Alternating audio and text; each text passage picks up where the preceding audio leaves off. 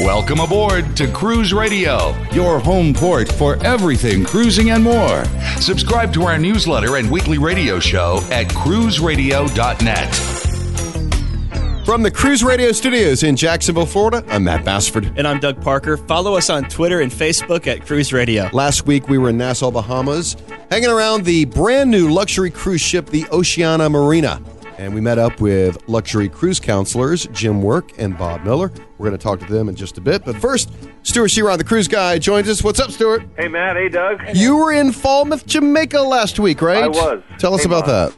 Well, I will tell you, I flew in the day before, so I got a chance to see the town with final preparations. And, you know, if I was Royal Caribbean and I was on the ground making the call, I would have said they're still not ready. Right. But I will tell you the next morning when we returned, which was just as the ship was entering the channel and backing up, it was a completely different experience. They had police everywhere, and it was limited access into the port area.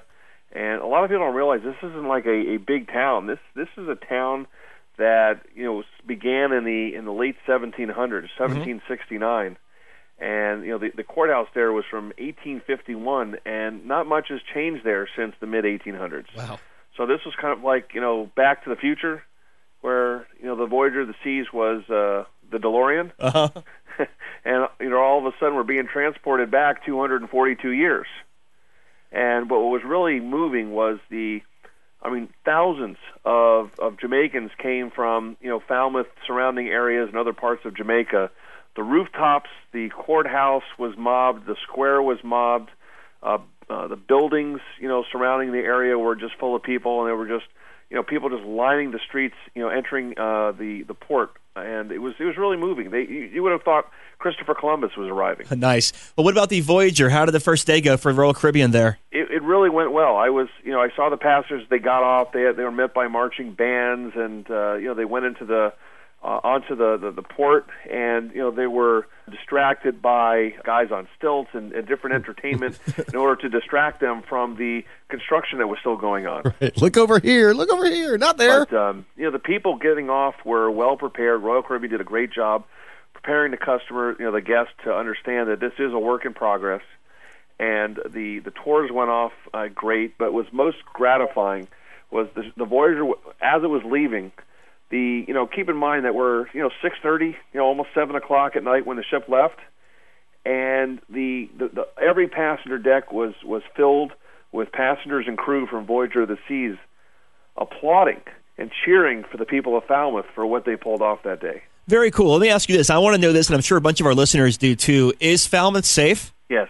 Okay. They had plenty of police, but it was absolutely a very, very safe experience. Let's go to Galveston, where fog was a factor in preventing Carnival and Royal Caribbean ships leaving. Yeah, well, actually, not only leaving, Matt, but there was also delays. One of the Carnival ships was delayed by a day on getting in because the port was closed because there was zero visibility. Now, this isn't the first time.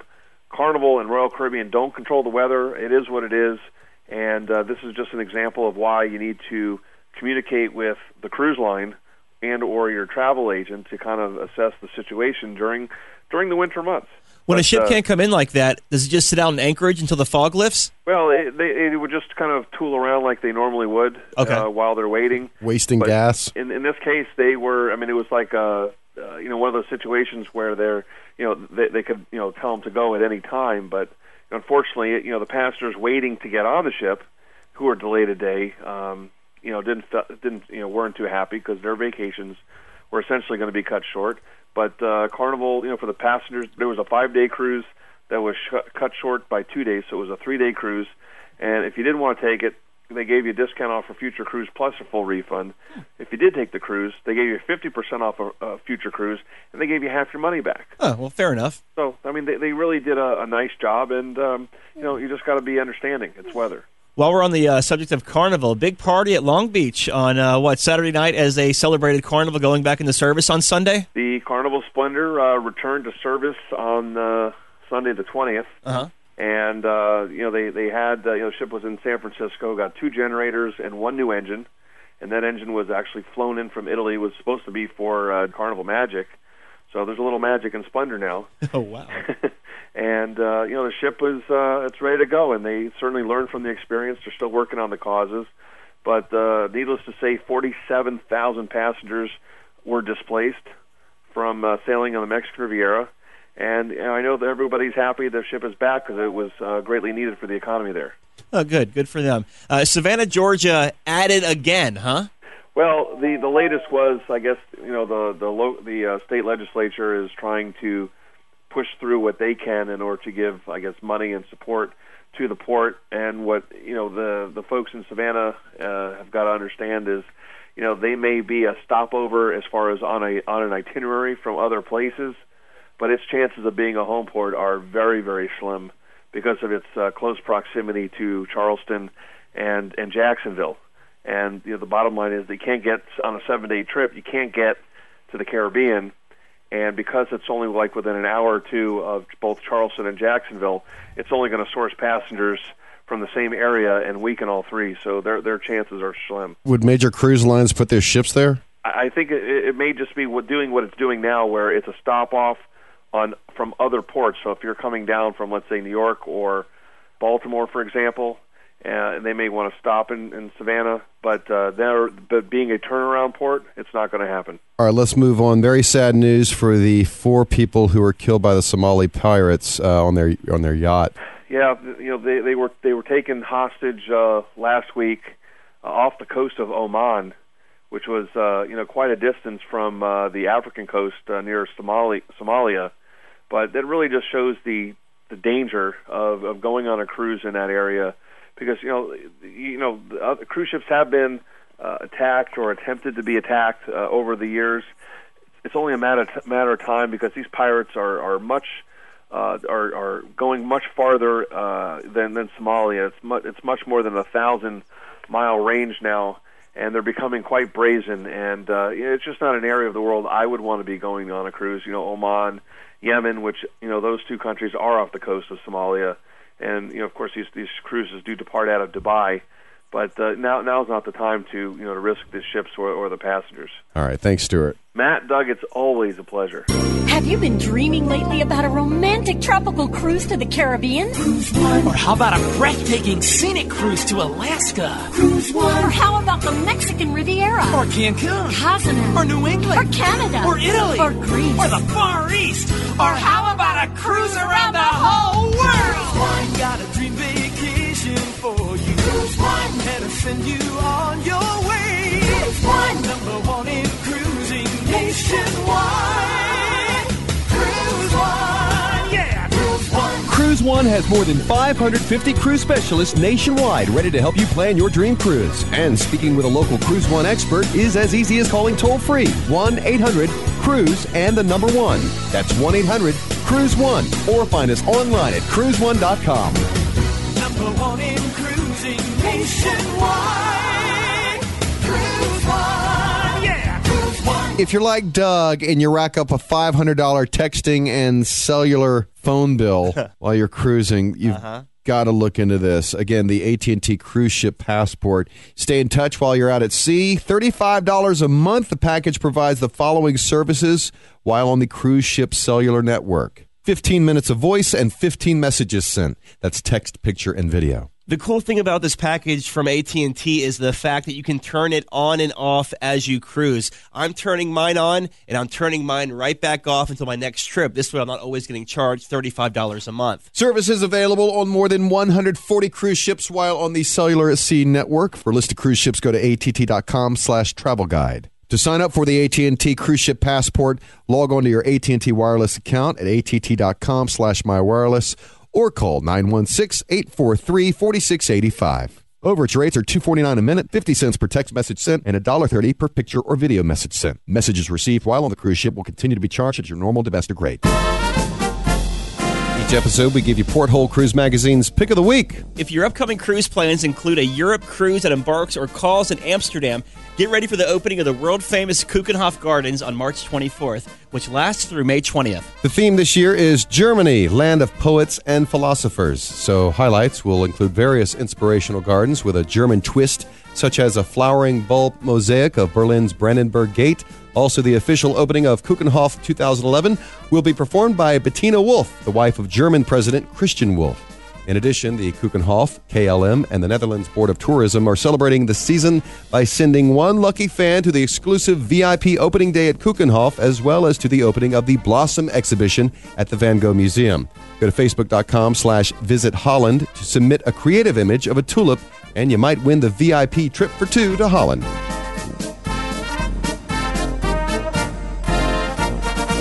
We have with us Jim Work and Bob Miller, both luxury travel counselors, hanging out in Nassau, Bahamas, where the sweet smell of scam is in the air.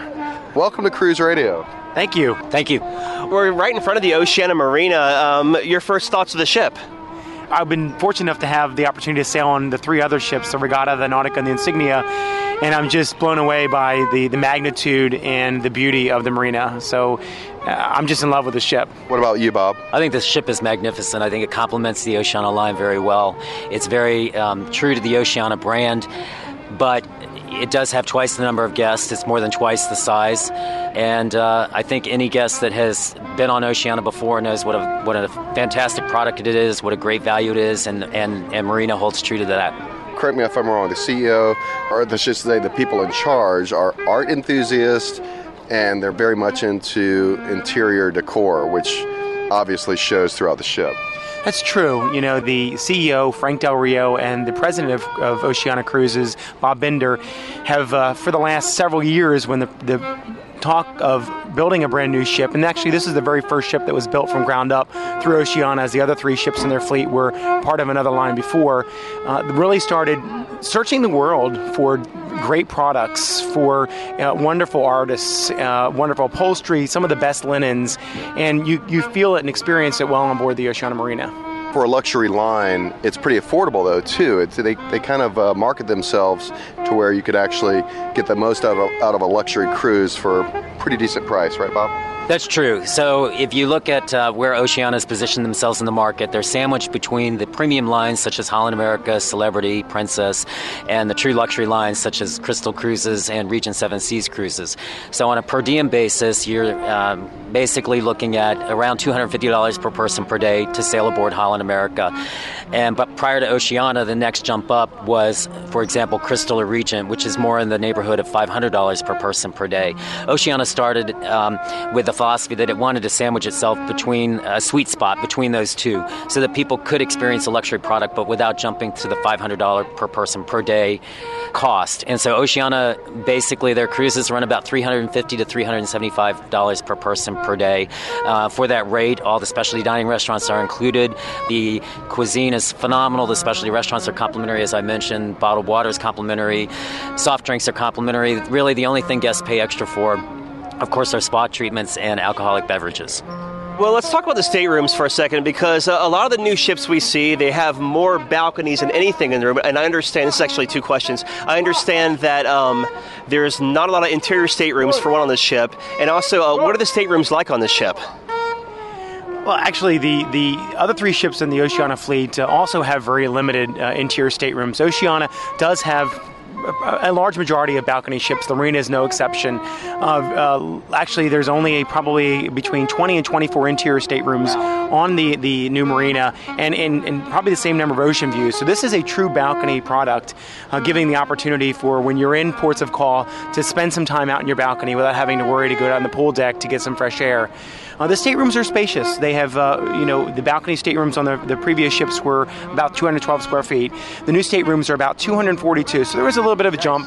They've enhanced those rooms through enlarging the bathrooms, putting in tubs, full tubs in all ocean view balcony staterooms, as well as creating a little bit more of a luxury feel, higher quality linens, higher thread sheets, as well as putting some original artwork in the room. So you're getting those rich woods, wonderful decor, as well as, again, some one-of-a-kind, very contemporary artwork in your room. It's interesting that they use the space more for a tub and then sacrifice, with smaller shower space. Does that mean that their target is more women? That's kind of what my thought process is. But Oceania has spent a lot of time. They actually flew in several of their top accounts to the shipbuilding yard in Italy and got their feel. They actually got the input from past guests as well as some of their high-end accounts. So a lot of thought process went into what was going to be the best opportunity for the client and the passenger on board. And I think they did get that in the balcony staterooms as well as their penthouses, which have always been known for their very spacious showers and large tubs. For our listeners who have never sailed on a luxury line before, like Crystal or Oceania and stuff, and they've more along of the mass market lines as far as like Royal Caribbean, Holland and such, what can they expect when they board a Oceania cruise? Bob? First and foremost, I think that they will immediately feel overall higher level of service on board. On the Marina, for example, there are 1.56 guests per crew member. So that's an extraordinary guest-to-staff ratio, and the staff are treated very well. Oceania, my sense is Oceania pays them very well, and they are able to get some of the best in the industry. And it shows. They're very well-trained European staff members, and so service is number one on Oceania. Then you get to the quality of the cuisine, and I think Oceania, in my opinion, is among the best, if not the best, cuisine at sea. And there's a broad selection of food. They have a partnership with Master Chef Jacques Pepin, who many people know from his television shows and his cookbooks. He's actually sailing aboard the cruise with us today. And he has a partnership. He's designed many of their meals on board. In fact, there's a specialty restaurant named after him on board the Marina, which is new for the Oceania line. And then just the elegant decor. There's nothing gaudy about it. It is as I mentioned before, sheer elegant.